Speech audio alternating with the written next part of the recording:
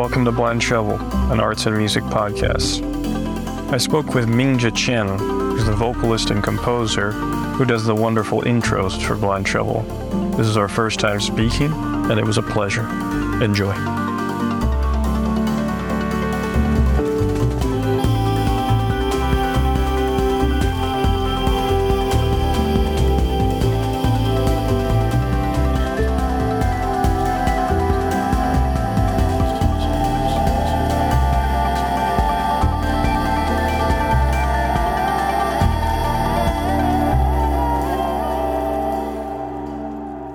Hello? Hey, what's up? Hi. This is Michael. Well, you know you're Michael. I'm Mingjia. What's up? Is this recording? Is this happening? Yes. This is the first time I'm interviewing someone I don't know. Wow. So that's going to be interesting for me. Who's that? You. So excited. Thanks. Yeah. Wow. That's funny because, well, yeah, we've never met. We've never talked in No, we've real never talked. time. We've never talked. So you're from Going well Toronto. so far. Yeah. How's that? Oh, it's great. Well, I guess I was born in Beijing, so that's where I'm from. But I moved to Toronto with my family when I was pretty young, so that's like I feel like it's home for me. But I live in LA right now, so I don't know where home is really, which I feel like is common for musicians and artists and wandering folks. Well, where is your family? Part of my family is in Toronto and part of my family is in Beijing.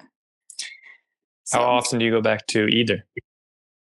Toronto pretty often. I was last there in the summer, hanging out with my mom and making music with people there. And Beijing, not for a long time. The pandemic makes that kind of difficult. Right. And it's not really a trip you can just kind of go on willy-nilly. Right. Yeah, but I'd like to. So why did you leave Toronto? Well, I'm in LA right now because I'm doing a master's program. And so I moved here for that. It's my first time living in the States. And it's a blast. I just came home from school and I'm sweaty from biking. And I think I learned a lot of things. What are you mastering? Gosh, nothing so far. Supposedly I am doing a master's in music composition. So writing some notes on a page. What are you mastering? I don't have a master's degree. But I'm more of a generalist, if anything. No. I think it was a gain ultimately. Yeah. I like running businesses more than I like school. I always liked school. But there's something realer, whatever that may mean, about running a business. There's more like culpability, more responsibility. And yeah. I don't know. I used to be more daydreamy, but I like not being that. And that's just where I'm at. But have you always been? I know you make art as well. So as a youngling, what did you think of yourself as? Either or? Ooh. Or were you like not even a like musician versus visual artist? Well, I tend to think that if you're young and you're good at drawing, oftentimes you get validation from that, and you kind of just keep going down that path because that's how you get attention. But were you always creative? Oh my gosh. Yeah. That I really I resonate with that. I remember being a kid. I don't remember much about being a kid. It's probably like a coping mechanism because I was moving so much, but I do remember And I think also people have told me after the fact that I was drawing all the time. And I remember I was just kind of drawing the same. I was always drawing like the same thing over and over. It's like very obsessive. I was always drawing these kind of like anime, kind of like Barbie doll types, but like not. Because, and they're always wearing some kind of like pinkish purple, but it was always like I would just keep drawing that person over and over. And I remember they had pointy boobs. I'm not sure where, the very specific cup type. But yeah, I was drawing all the time. I mean, I think as a kid, I didn't really have, I don't know. I was going to say I didn't really have a sense of like strong identity as like, I am an artist or I am a singer or a musician or, you know, which I'm like, I wonder if that's actually true. But right now, remembering what it was like to be young, I think I was just like doing things. I was singing all the time, you know. I lived apart from usually like one of my parents, and I would like sing songs to them on the phone, and those are my first, you know, compositions. Was the content about them, or you're just singing songs that were popular and you knew? No, like they were made up songs. Like I would make them up on the spot, and generally my parents, I think this was mostly my dad. He'd be like, okay, today sing me a song about sunflowers. And I'd be like, sunflowers, la la la la, you know, love so yellow. And then I'd just make up a song. And yeah, we would just do that. So you're doing what you've always done, effectively. You draw. Yeah, I started my master's when I was 2. When you were 2. So how long has it been? It's been 23 years since I first enrolled. And what is your goal? Like, do you want to, you know, I just interviewed James. I don't know if you know James. He's friends with Dory, but you know, he took like the songwriter pop route, and he's a singer-songwriter. Yeah.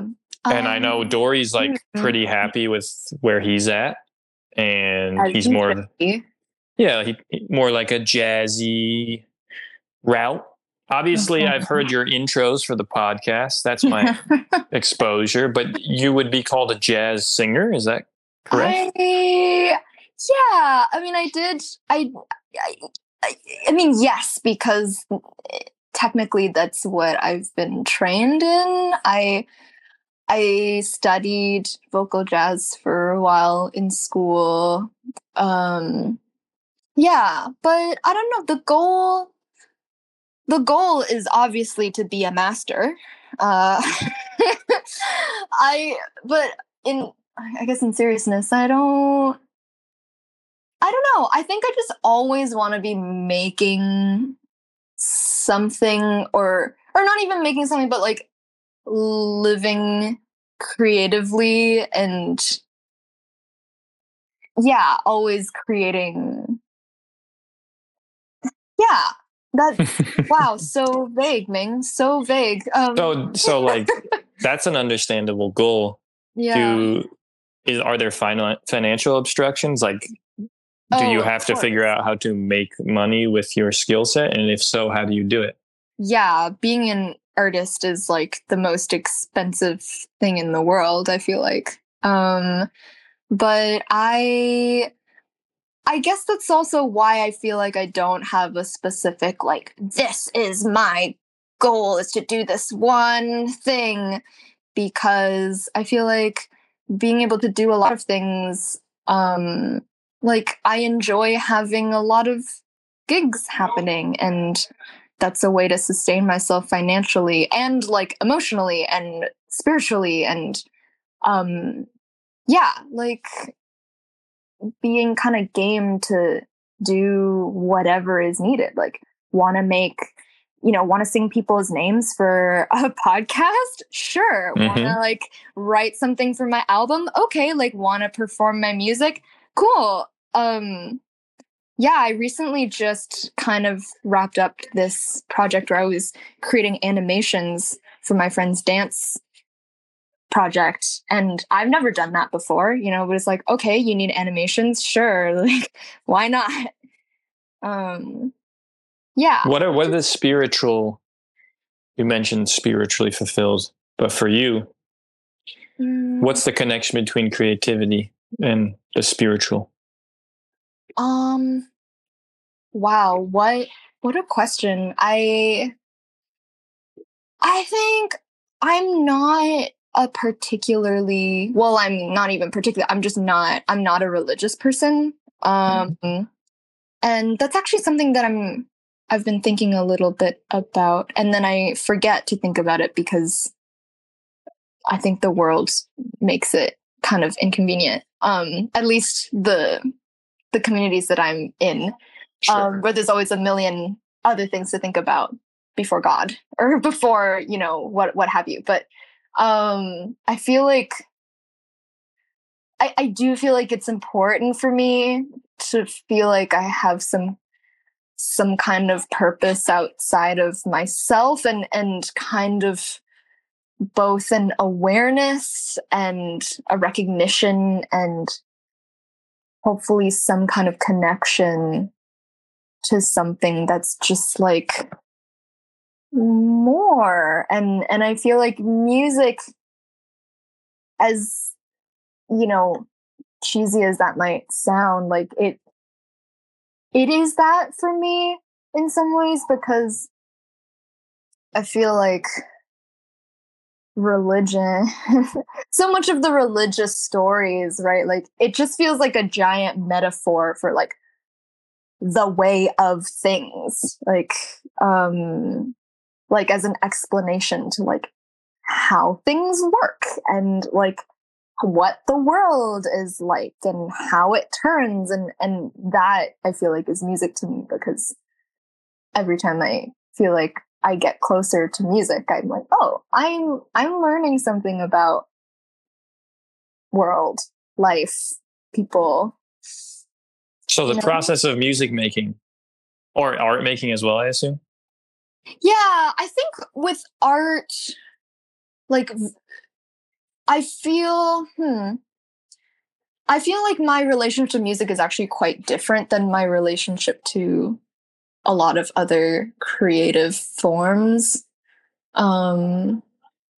Because I feel so comfortable in the art form. Like I've devoted so much time to it and really studied it that I feel, and not that you have to do that to feel free in any kind of like form of art, but I feel like I interact with it in a different way, because in a way there's so much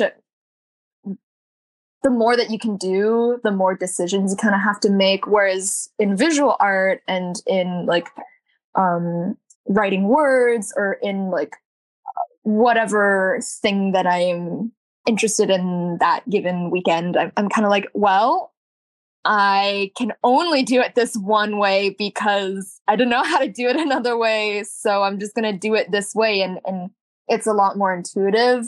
Whereas with music, I feel like it's gotten past that point of intuition now, where it's kind of like, oh shit, I actually kind of have to make decisions about things now.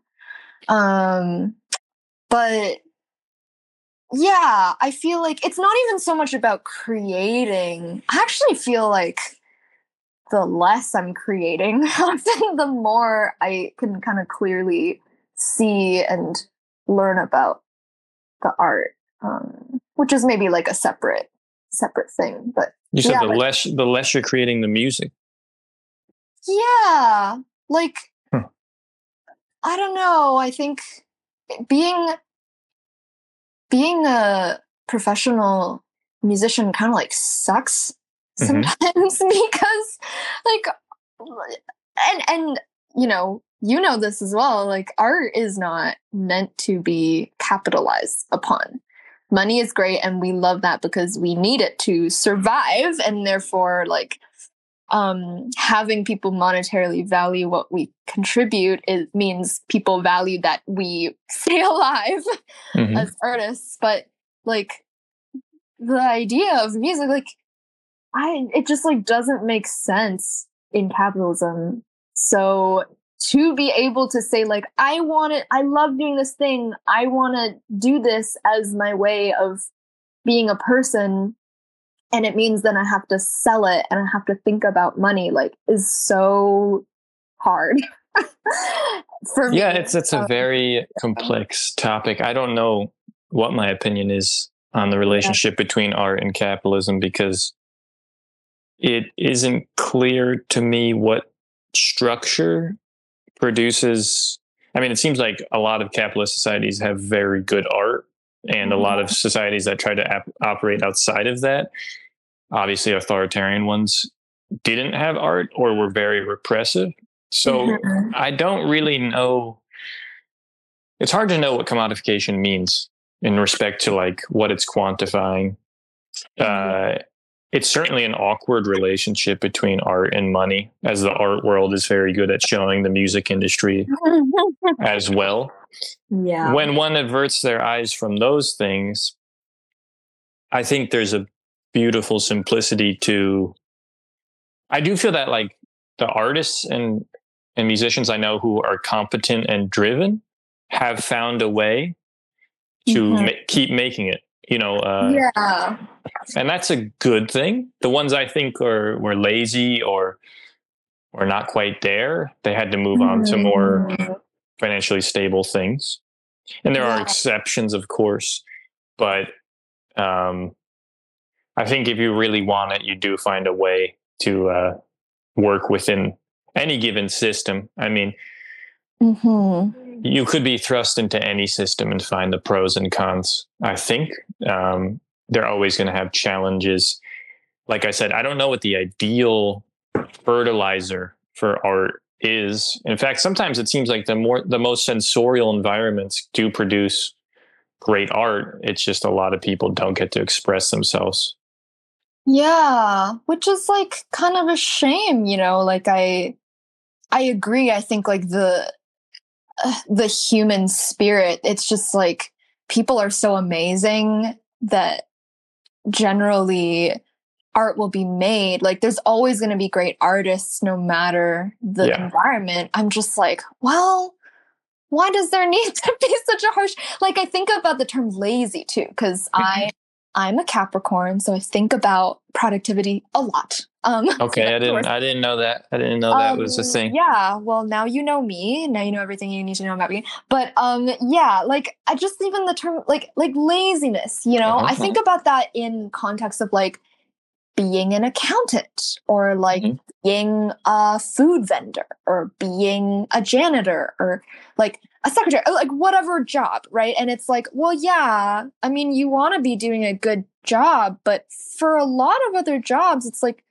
you kind of have this freedom to be whatever kind of worker you want to be, as long as you're not doing such a terrible job that it's like now you're like that you're not doing it, and then it's like, okay, you get fired or like it's not working for you and then you have to figure something else out. It feels like, at least in the music world, maybe it's actually totally the same all across the board, but like in the music world, it's like you have to be working against every possible thing and then you will prevail and make art. It's like, well, I want to hear what the lazy artist has to say. Like, I want to hear, like, it also, I feel like that type of environment creates a very specific type of art, which, like, not to say any type is better or worse, but it's like, I'm interested in a variety of things. Like, I'm interested in the artist that makes one record every 20 years as opposed to like every year, like I feel like that creates a different sound, that creates a different energy. And like right now it's just like not really possible for people who are not like total like type A people to like have a have a life in this thing unless you're also working like 5 other jobs, which people also make that work. And I'm like, whatever. I think for me, the appropriate analogy is, if you're an artist in the sense you're talking about, you're not really a employee. You're actually a owner. And whenever you own a business, it is much more like what you just described, which is like, it's all incumbent upon you to make it work.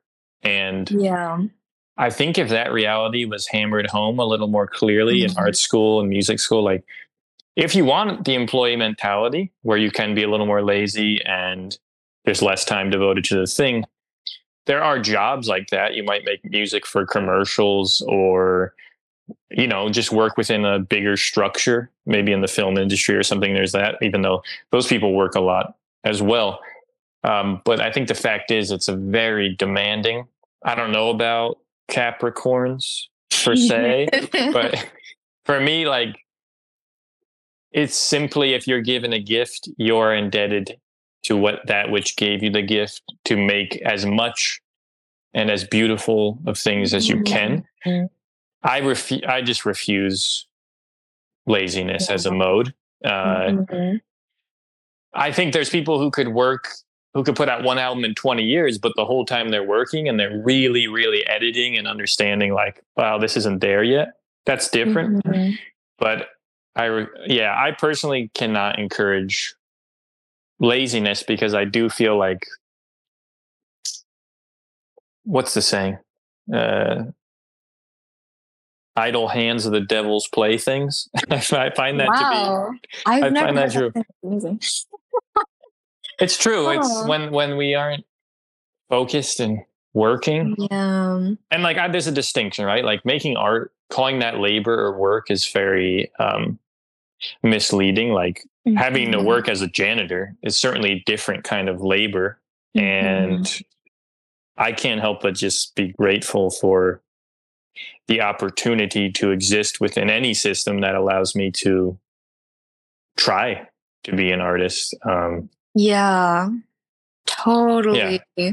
I feel like that's so, hearing that is, it's quite inspiring. And it's also just like kind of a breath of fresh air, because I feel like maybe the way you relate to like work and kind of this like work ethic is so different than how I've been feeling in the last little while. But also, I feel like we're talking to each other like a funny time, because I feel that pendulum swinging back around a little bit in the last little while. Like, because I have a funny relationship to laziness, where I don't really believe in it as by itself. And, like, I'm just like, there's always a reason. Like, I just feel like humans were wired to want to be useful and want to like help other people and express ourselves and do the thing that is like do a good job. We all want to do a good job. And when that opportunity is presented to us, we take it, I feel, 9 times out of 10. And so when there's a block, there's almost always like, I'm just like, what's the reason here? Like, what is the thing that's stopping you? But investigating that in itself also takes a certain type of drive and like work ethic and like a stick with itness. And I'm thinking about it a lot these days in terms of like imagination, or like, it's almost like this stubbornness of being able to see a future where you can do the work, to me is almost more like, when I feel like I'm quote unquote lazy, which actually these days, it's funny, you asked to talk and I was like, like this last week I was like, oh my God, like I have such a turbulent relationship to music and art right now. Like, what am I going to say? And then, and so I've been thinking about this concept a lot of like, maybe it's not so much that I'm lazy. Maybe it's like, I just need to be more imaginative and see this future where the things I need to do, I can do them, and just like have some kind of trust in the unknown and like trust in myself. And that to me is like the work, because then actually doing it, once you feel like you can do it, is actually not hard. I mean, no. to a certain extent, but I mean, no one's been, for me, it's simple. Like inspiration is, I've never been inspired by a lazy activity or person who's mainly lazy. Of course, the most inspiring people are the people who, they are like, you couldn't imagine how something like that could come out of a human. And they know the pain of the activity. They know how difficult it is, but they make it look easy and they make it look flawless. I think in contrast to laziness, like it is true that I do believe capitalist societies struggle with the genuine idea of rest. And even like in a biblical sense, like there's a reason rest is a full day. And when a society becomes all about productivity, it loses rest and it loses play. And if an artist loses those things, there are serious repercussions. So it's kind of like, how do you exist within a system of that nature? Now, I think that's different than lazy. Lazy for me is only negative. Rest is beautiful and necessary. Totally. Now, there's also fear of failure, which is much more common, the deterrent of art making, than laziness, I think. Yeah. To me, I feel like those two things go, like, I feel like they're the same in a way, because I'm like, I can't imagine somebody wanting to be lazy if they knew that they were going to succeed. Like, obviously you would do the thing that you want to do and contribute what you want to contribute if you believed that it would be what you want, and I totally agree with the thing you said earlier and about like rest. And I wonder if, to me, like the opposite of laziness is not productivity. Rather, it's almost the opposite of that, which is like diligence, and that to me, that's like so different than the kind of like, I'm going to work and make stuff all the time and never stop and make 5 million albums and like, like you've been like this. You've had periods of this kind of tenacity. Yeah. Oh yeah, I feel like that's something I struggle with a lot. Is kind of always being like go go go go go, and something I've been really enjoying is being very diligent and like kind of like strict with myself about like, well, Ming, you said you were gonna rest today, and you could keep going, but like, just go lie down. And that has actually been a really joyful discovery period for me of like, oh, I can just chill, and I don't have to earn it, and I don't have to, like I read this really amazing line a couple of days, I can't remember where, but it was like somebody said, like feeling like you need to earn love is like taxing oxygen. And I mean, think about that. It's like resting is kind of like showing care and love to yourself. And this idea that it's like, okay, I've worked enough. Now I can rest. Like, no, I mean, you got to do what you got to do. You got to take care of business. But yeah, like, and I've been really excited about being more diligent about, kind of tending to both like the yin and the yang. And I actually find like when I allow myself to take a full break, it's actually the most creative time. I'm like, oh, all those things that I was struggling with, like I just needed a nap. And now it's and now it's chill. Now I know what I need to do. Which again, yes. Not the reason to rest. That would, I'm not resting so that I can go create more, but it does. It's well, that's a good point, actually. Yeah. If rest, only occurs in relationship to productivity. In other words, it's the like way to restock the fuel of productivity, then it ceases to be the thing it should be, which is just rest itself. Now, I have a very paternal view of the world. I just always have. I was also raised Roman Catholic, which is fairly paternal. So I admittedly don't. Those kind of more maternal notions of like I deserve love or something just because I exist. I don't. It just like doesn't compute in my robot brain. But I respect it. I completely understand it. I think somehow for me, it's a mode of exhaustion that leads to the like breakthrough. You know, it's like. Because I think that works as well, right? Like I get you go take a shower, your mind's not on the idea, boom, it pops up the correct thing. I also think there's like when you're working out, it's so exhausting. You suddenly break through to the next thing, the second wind, and it feels like a whole new. I don't even understand what happens there. It feels like you're reborn. But why are you if you're simultaneously in this resting period, why are you in a tumultuous relationship? I don't. Wow.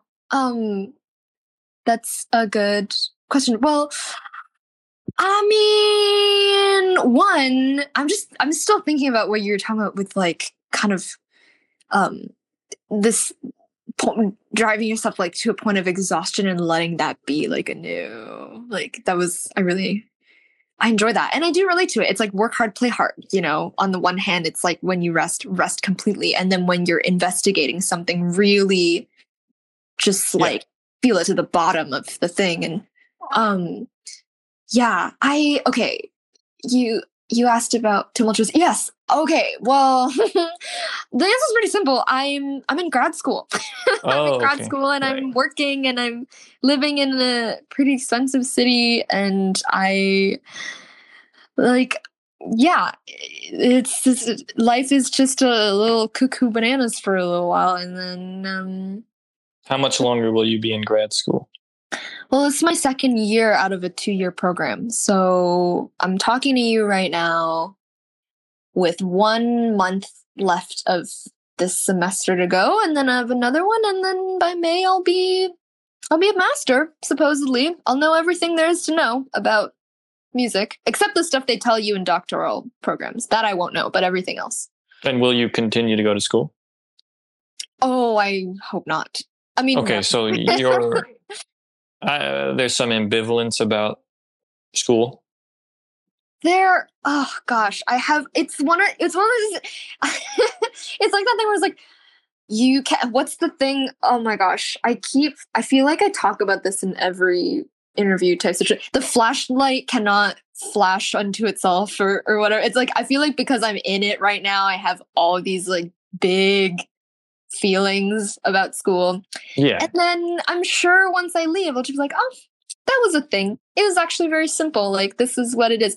And I have so many things I love so much about school. And I feel just like every day there's a moment where I'm like, oh, I'm so lucky to be here. Like, wow, I feel so inspired. And there are also some things where I'm like, get me the hell out of here. Like, what am I doing? This is like there's a profound saying involving a flashlight. Yeah, it's that thing where it's like when you're in it, you can't see it clearly, you know? Well, in a sense, I mean, I never quite, I don't know. There's like a very clear philosophical way to talk about this that I don't recall, but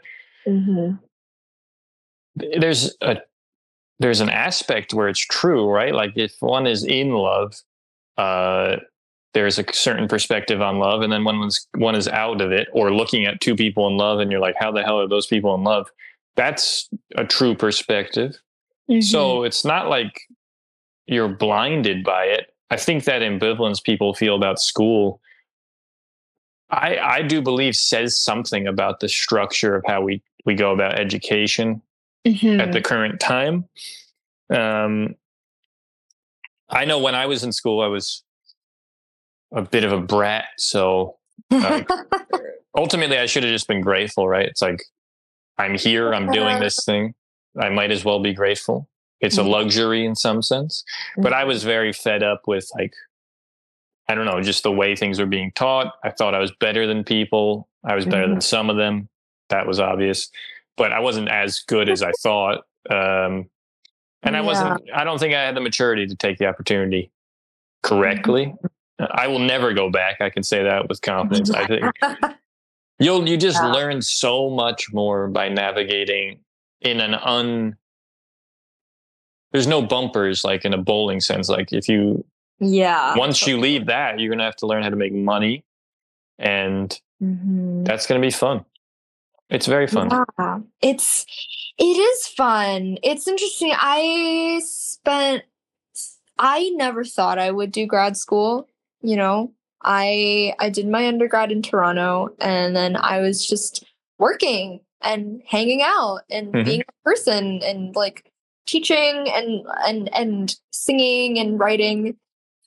And then the pandemic happened, and I was like, well, I had always kind of toyed with the idea of like going somewhere to really study what I want to study and just get like really good at something and not worry about anything else and just really dedicate myself to like the really nerdy things that I want to dedicate myself to. And but it was always kind of like, oh, maybe one day that would be fun. Like I had never really given it a lot of thought, and then all of a sudden, like, you know, I was just like, fuck it, maybe I'll apply for places. And then I think she sent me a picture of her cat. Oh, cute. Okay, anywho.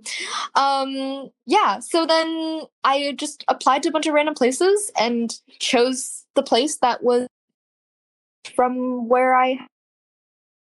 Why the furthest? I think... I don't know. I thought of like...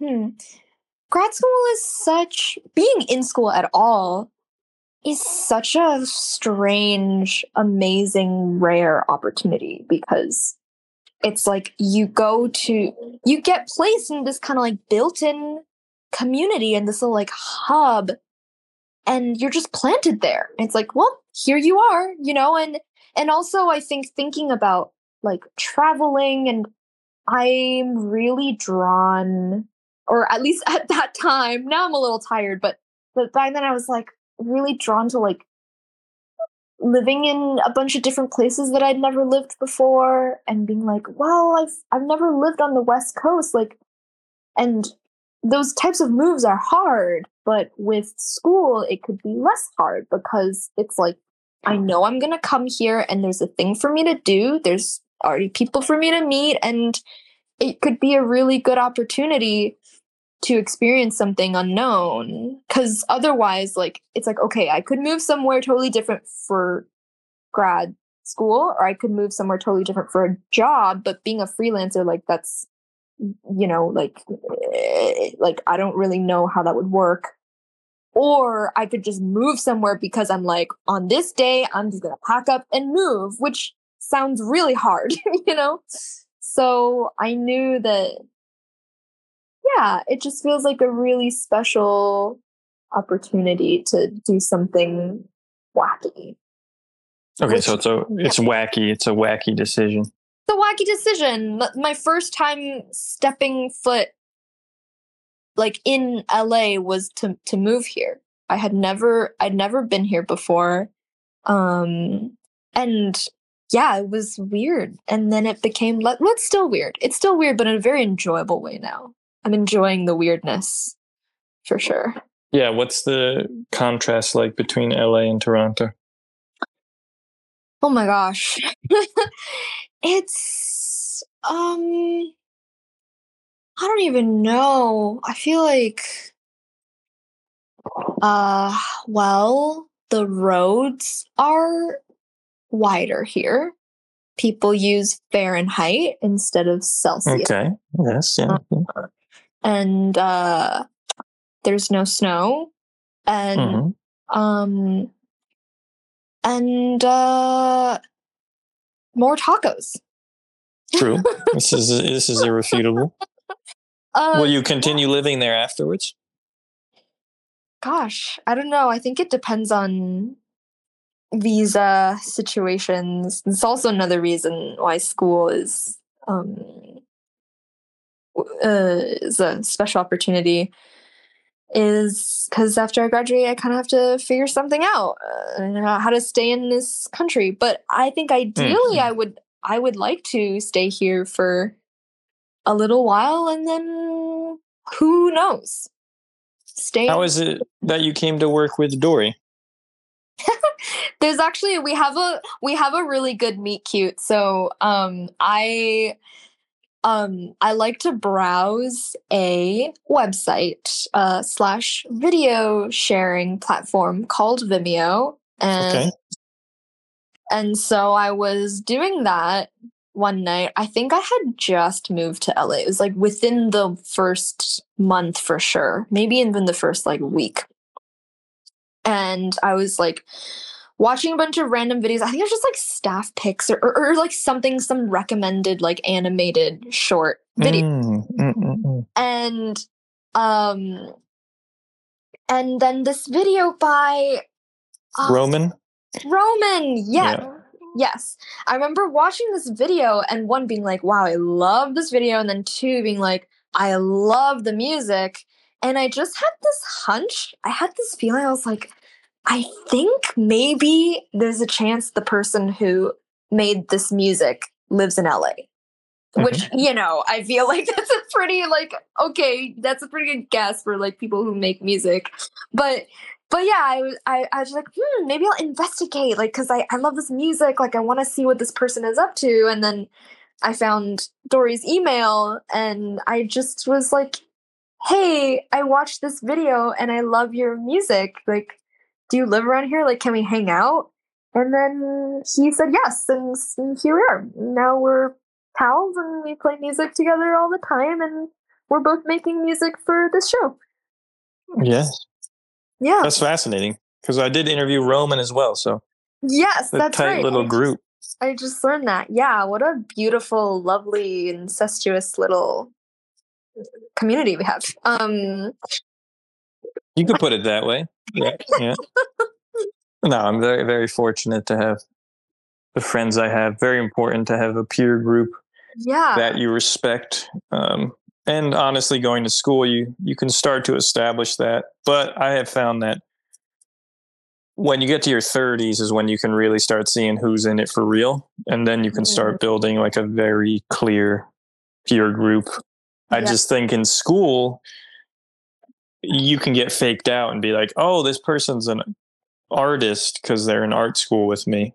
But I don't feel one can make such a claim until they've been out of school for like a sufficient period of time to see if they're self-motivated enough. Yeah, motivation. It's a funny thing, because I also I fantasize about this sometimes, where I'm like, what if we all just stopped making art? Maybe then people would notice, because that's also the problem, right? Is like, humans love art. We're just gonna keep doing it because, well, one, it's a mode for survival. Like, we depend on we process things and heal by like making art about things, and so it's always gonna be around. But like, I think about workers who go on strike, and if all the artists were somehow like unionized, the art union, and we all were just like, we're going on strike, we're not gonna make any more art until Spotify tells us that they're gonna pay us more than like one stinky sock for every 1,000,000 streams. Like, how amazing would that be? But it's just like, we like, and the beautiful, like, the painful but beautiful thing is that like, that's never gonna happen because people love art. We're just like, no one's gonna stop making it. We're just gonna keep doing it. There's gonna be less, maybe. There's like eras where there's an abundance, and then maybe like I don't know. Yeah. I mean, good artists don't unionize. Good artists don't like being in big groups of represented people. I've found, like, they always want to be on the fringe of things, even if it's a type of medium or form. Like, if you're right in the center, if you're all centralized and unionized, at least from an artist perspective, I feel like you calcify and you lack the mobility creativity needs. Like, I'm working on an art center, so I think about it quite often. Is like, what am I trying to do? Because fundamentally, I don't believe you can make good artists. I don't really think institutions necessarily make artists like appear. They can foster some aspect of them, but I think it's a fallacy that, like, we can make little kids all creative and little artists. And I don't even think it's a good thing personally. I think there are creative kids. They shouldn't be smashed like flies because they express things in a different sense. But there is this weird like fetish with creativity that has popped up that I don't think like the ultimate form of a human is an artist or something. I just think we're spices to, the meat and potatoes that is just like rational, sane people who do pretty mundane things. Yeah, I totally agree with you in terms of like the art. It's like, yeah, it is interesting. Like, a lot of art, not all artists, but like a lot of really brilliant artists have found themselves kind of on the fringe or like on the outside, and that I think offers a type of freedom, whether it's something that the artist has intentionally established for themselves, or if it's just in a situation where they found themselves in, where it's like, because of this situation, you can just give less fucks. Like, or maybe because you give less fucks, then you're in the situation like the chicken or the egg, or where it's like, yes, the art cannot be concerned with the other things. However, I do feel like as just a person or a person in a community, like good, quote unquote good artists, or like, or I guess any artist not wanting to be part of a union or like some kind of community or like larger kind of identity, that feels like more a statement on the union or the whatever thing or the like institution, or than it is on the artist, I feel like, because I think art movements tell you a lot about the scale that visual art succeeds at, and most movements are like max 20 people. And it's so weird if you consider it, right? Abstract expressionism is a huge movement that had global influence for many reasons involving the CIA, and that's complicated, but like it was really just like 15 people who knew each other. And I still believe that's how it works. Despite the internet, it's these little concentrated groups of people that truly make the best things. And when the scale gets way too big, and that's what I'm like thinking about with the art center, it's like a higher scale of things. It becomes, something doesn't work, something doesn't vibrate. It's even funny to consider with musicians is like, at what scale in their progression as they climb up to like a stadium sized thing or something, is there like a perfect scale for certain forms and mediums? Obviously, like, it seems to me, I don't know much about it, but like jazz or something is architecturally, I don't know if this is correct, perfect for a club, like a small club. And then maybe Coldplay is perfect for a stadium. In fact, David Byrne wrote a book about this. I don't know if you've ever read that. I think it's called How Music Works, but he kind of gets into architecture and the relationship to those things. It's so, it's so important. Like, the art needs to live in a space. And I actually, yesterday I saw this show where it was this artist who had developed a one-person kind of like theater music thing, and workshopped it into like a 6-person show. And I had seen snippets of a solo performance where it was like very intimate. It was like unamplified, just in this room, just him doing his thing. And I was so moved by it.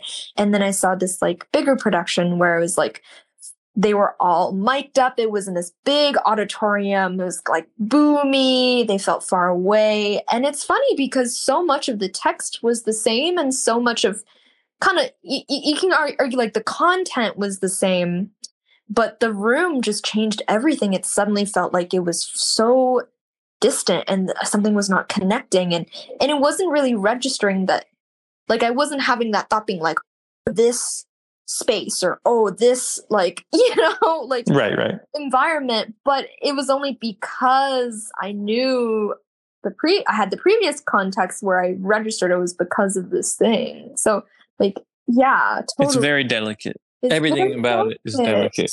Yeah. But can you speak to the relationship? Like, it's, like, you make art, visual art, and music. Mm-hmm. And can you speak to how they're similar and how they're different? Yeah. I think it's all in relationship to me, right? Like how I interface. Like I feel like in no position. I'm in no position. No, go ahead. I don't think anyone is, but to like talk about the visual art as a form or like music. But to me, I love a good generalization. Yeah. I love a good generalization. Oh, y'all. Yeah, I think I mean, you can speak personally too about it. It's just I mean, I kind of have to, but even then it's hard because I mean, I guess I'm talking to you from my room, and right now I'm looking, I'm kind of in a spinny chair and I'm spinning. Mm-hmm.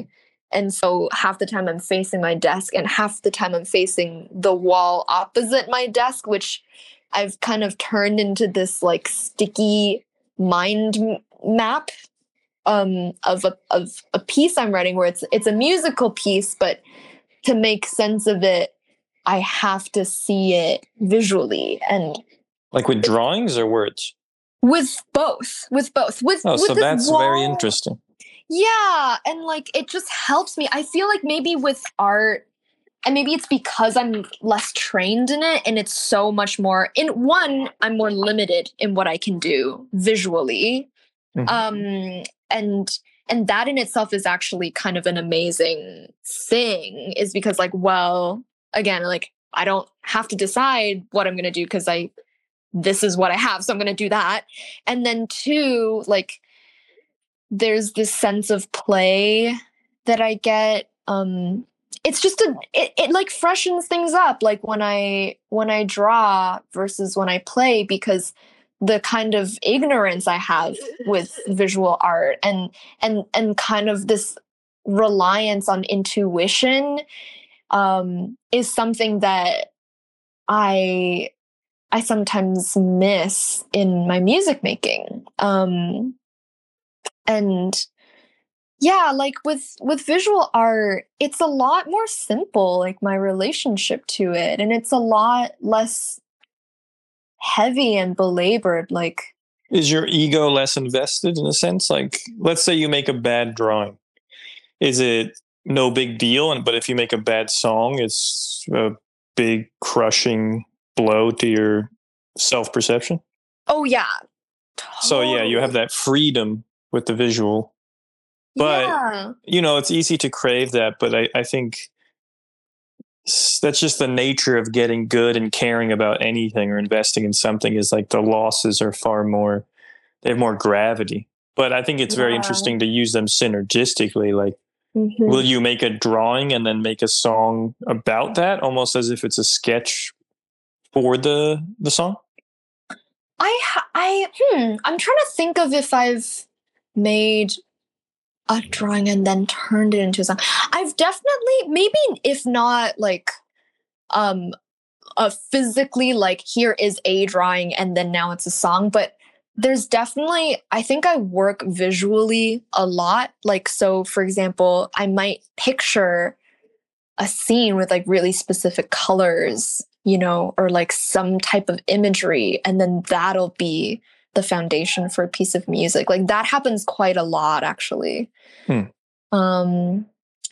Yeah, and like scenes from dreams where I'll like dream some kind of imagery that I feel like is really compelling, and then from there a certain mood will inform a song or a piece of music. Yeah. And what do you feel, you know, sometimes people make art, but they're more connected to music, but they simply are good at art. Do you feel do you gain more fuel, spiritually speaking, from visual or music? Gosh, I think it has to come from everywhere. I think also because I engage so much with like visual and oral media that it's kind of hard to separate, because one of my favorite art forms, like I love movies and I love, and specifically I really love animated movies. And so that's kind of just like watching a moving painting. Like I love seeing movies that are beautiful and where it's really just like works of art, and like it so happens that a lot of these movies like also have really gorgeous soundtracks, and so it's kind of like this thing that's all working together. And I think a lot about like theatrical musical pieces that have been really moving, you know, or like dance and music where it's like this image combined with this sound, and it's like, oh my gosh. Like yeah, so it's really hard to say, but I like that. I like thinking about the fuel. You're like, where does the fuel come from? The fuel, like, well, yeah, if you were to name, like, in a simplistic sense, you know, the most influential artists in your life, I would guess, because you're more invested in music, that you would more quickly can think of them, right? Unless you're talking about like Miyazaki, who is a good example of having both things very figured out in terms of the music in his films and the animation. But like, are the clear influences you have mostly musical? I think so.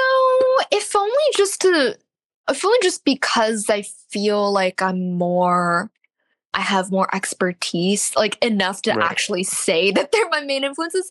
But like if you actually look at like emotionally, I feel like there are a lot of, like, Miyazaki for one is actually like probably one of my main influences. Just like thinking about, like, you know, I don't have every scene of his movies like analyzed, and I couldn't like write you a dissertation on like how he did stuff or blah blah blah blah blah.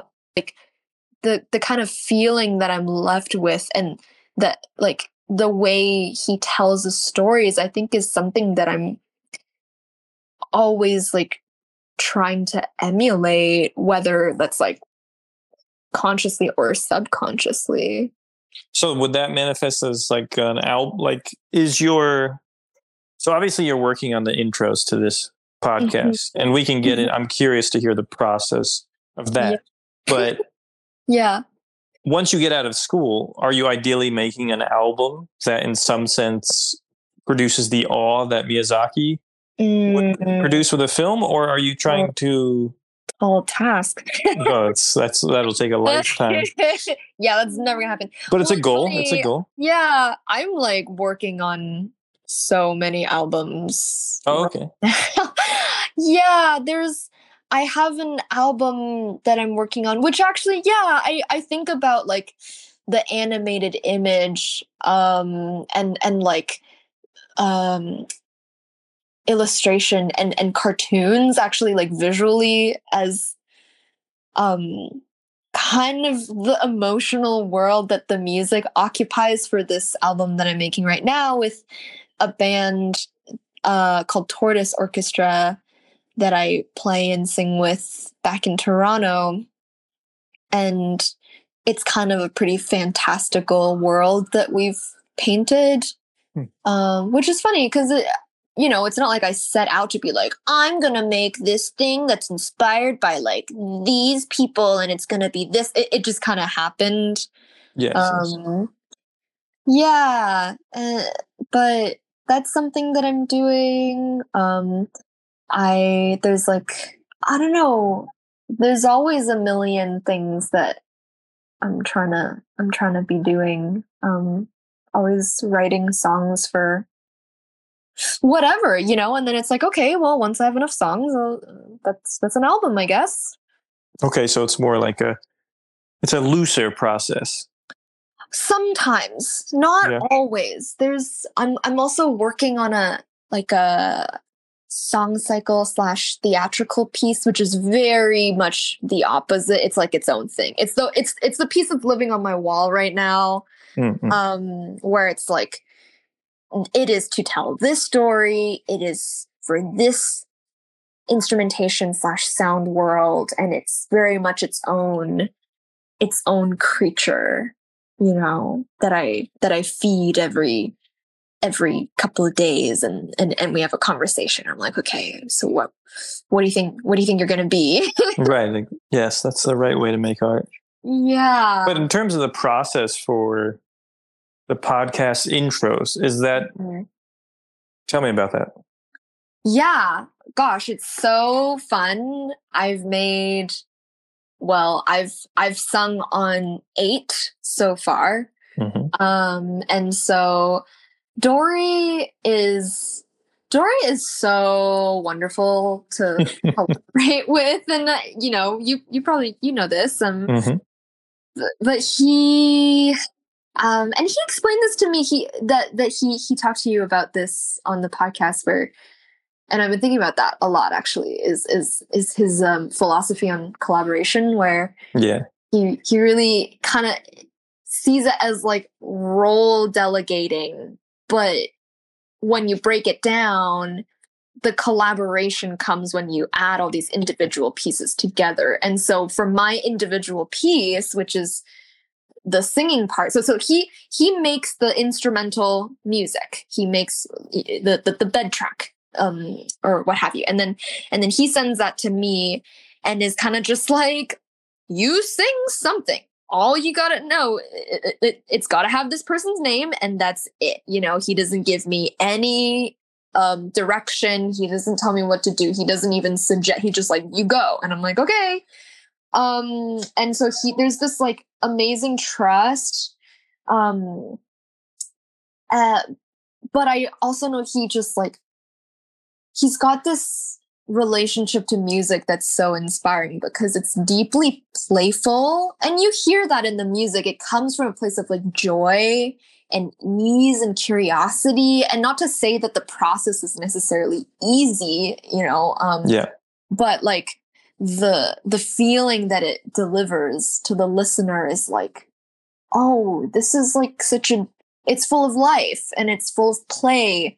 And he's got such a deep love for the music, but he takes care of the music through that too. And he's really diligent about that. And, so that's a really nice place to be, where I feel really reassured because he takes care of the music so well that I'm like, oh yeah, I don't have to worry about this. This is going to be amazing. I just have to kind of emulate that. And it's also like low risk because I'm like, he trusts me, and that prompts me to trust myself, True.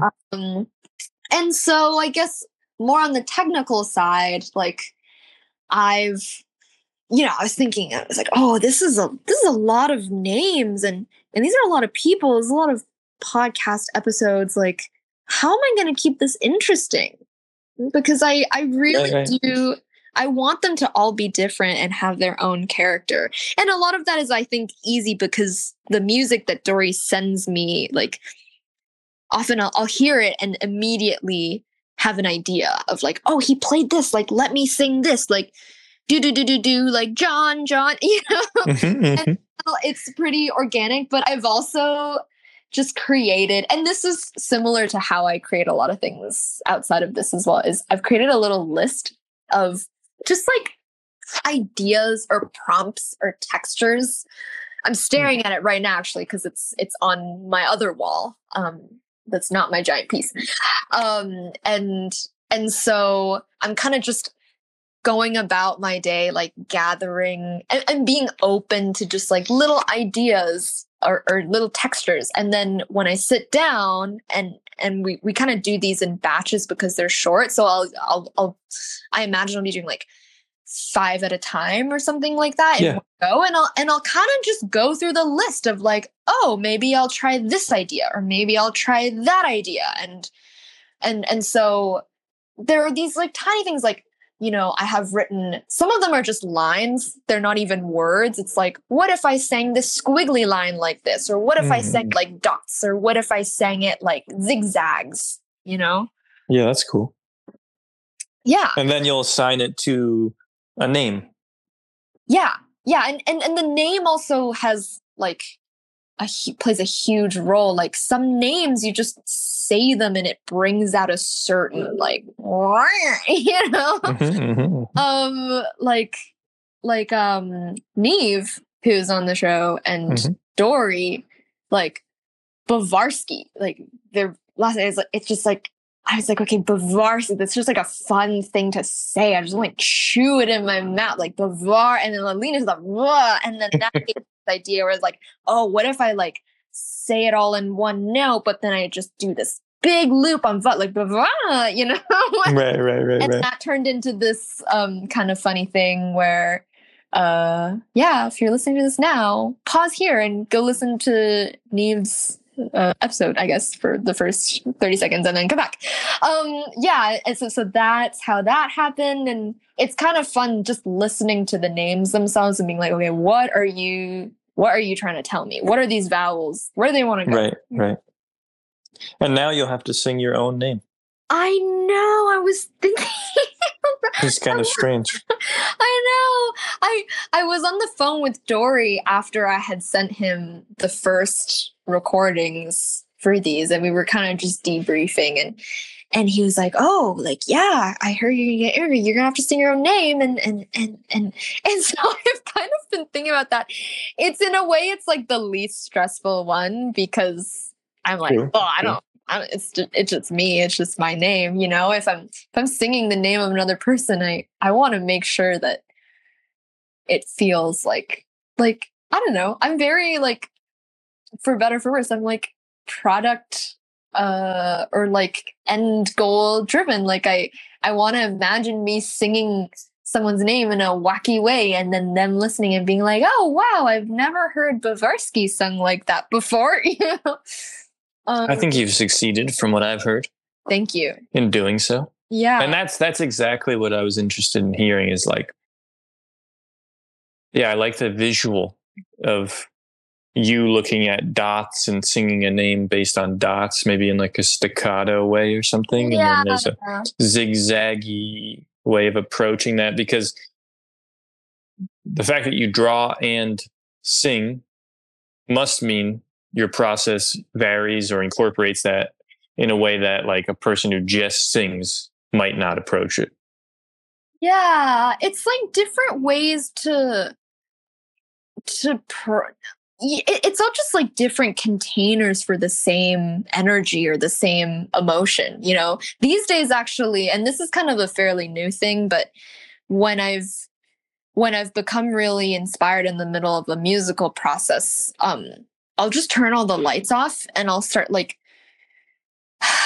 dancing is not the way to describe what I do, because it just probably, if somebody else, and I try to not picture other people seeing this, but it's probably just me like standing in the middle of my room, like making weird faces and like moving my left shoulder, you know, but like trying to, like, I really enjoy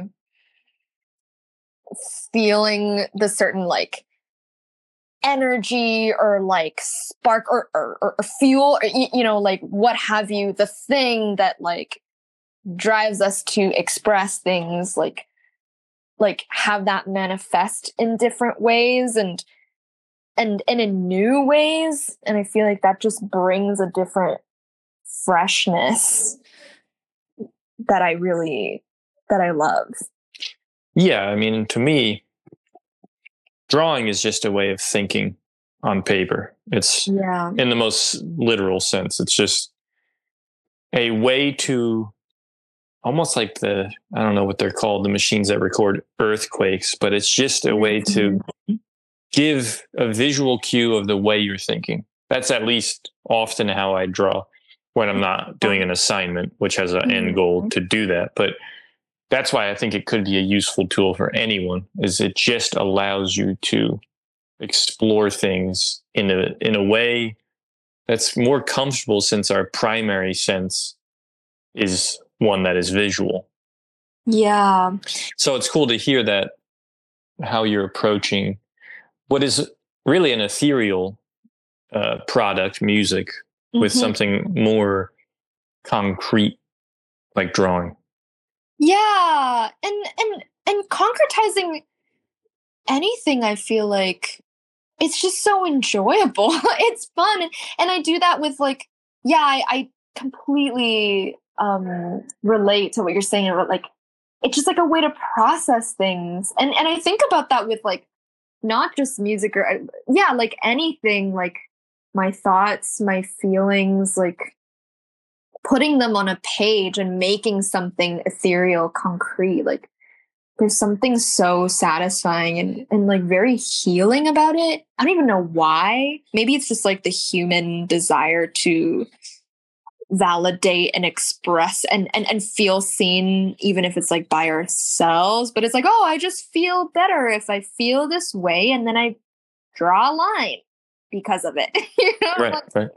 Right. Nothing changed, but I feel good now. Yeah. Do you have a joke? Do I have one? Yeah. Do you possess a joke? This is something I ask often. You have it? I have a joke. You see it?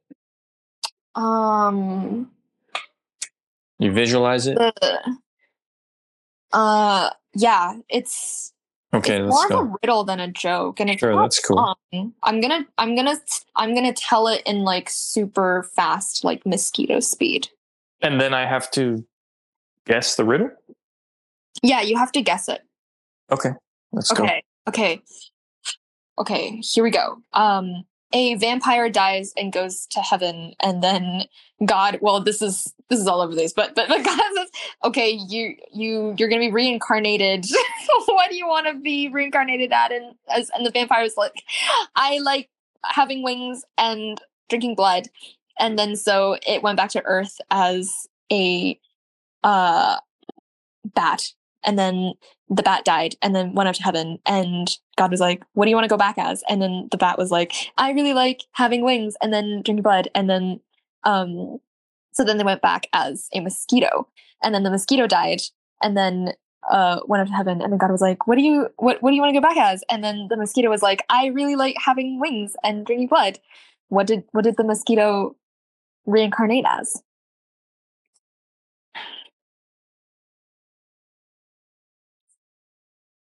Wow.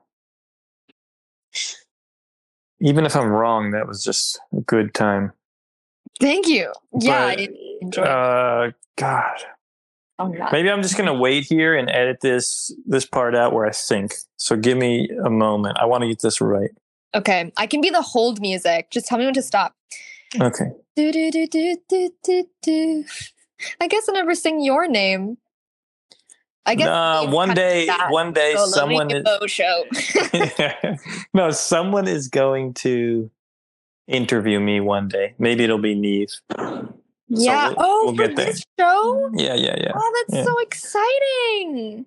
All right, so let me get this. We got vampire down to bat, down to mosquito. Yeah.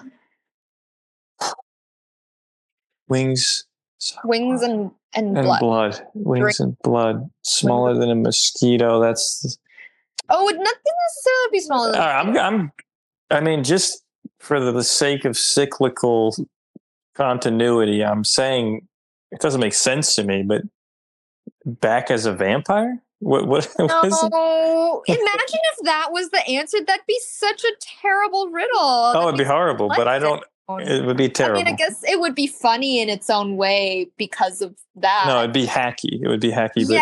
Yeah. I wouldn't. All right, should I try? Should I try again? You know what we could do? What we could do is I can tell you what it is, and then we can cut that out, and then we can record you saying, "Is it this thing?" I'm willing to do that as long as I could kind of give a hint that I wasn't lying about it to a very perceptive listener. Okay. Well, should I tell you what it is? God, it's pissing me off because it's really random. You don't have to. Once you hear it, you'll be like, okay. I feel like I've hyped it up too much. All right, I give up. It's a pad, like. Oh yeah. Period. Yeah. It's got wings and it. Yeah, that's good. That's good. And in all fairness, in degrees of sentience, it actually makes sense. But I was thinking about scale. But I know. I was it's not smaller than a mosquito. That would be not good for. In a sentient sense, it becomes an object. So yes, it's a horrible thing to wish to be reincarnated as, but I guess God was just playing a trick on the mosquito. Yeah, maybe. I guess there's a rule where you can't come back as the same thing. That's implicit. Yeah. Yeah. That would. Well, that was great. I like that more than a joke. Maybe I'm going to ask people if they don't have jokes for riddles. I'm ashamed to not have gotten it. I have to keep this unedited. Yeah. The listeners deserve to know the truth. Yeah. Damn it. Okay. Well, good talking to you. I got to go to the Elks Lodge to meet my brothers now. So fun. Yeah, it's going to be very fun. Wow. Enjoy. I'm going to take a nap. There it is. 4 hours. It was so lovely, and I mean, still is right now. So lovely talking to you. Thanks for hanging out. Yeah, good to meet you. All right. Have a Bye. good night. Bye. Thanks again. Music by Dori Bavarsky and Mingjia Chen. Next up, we have Dan Bortz.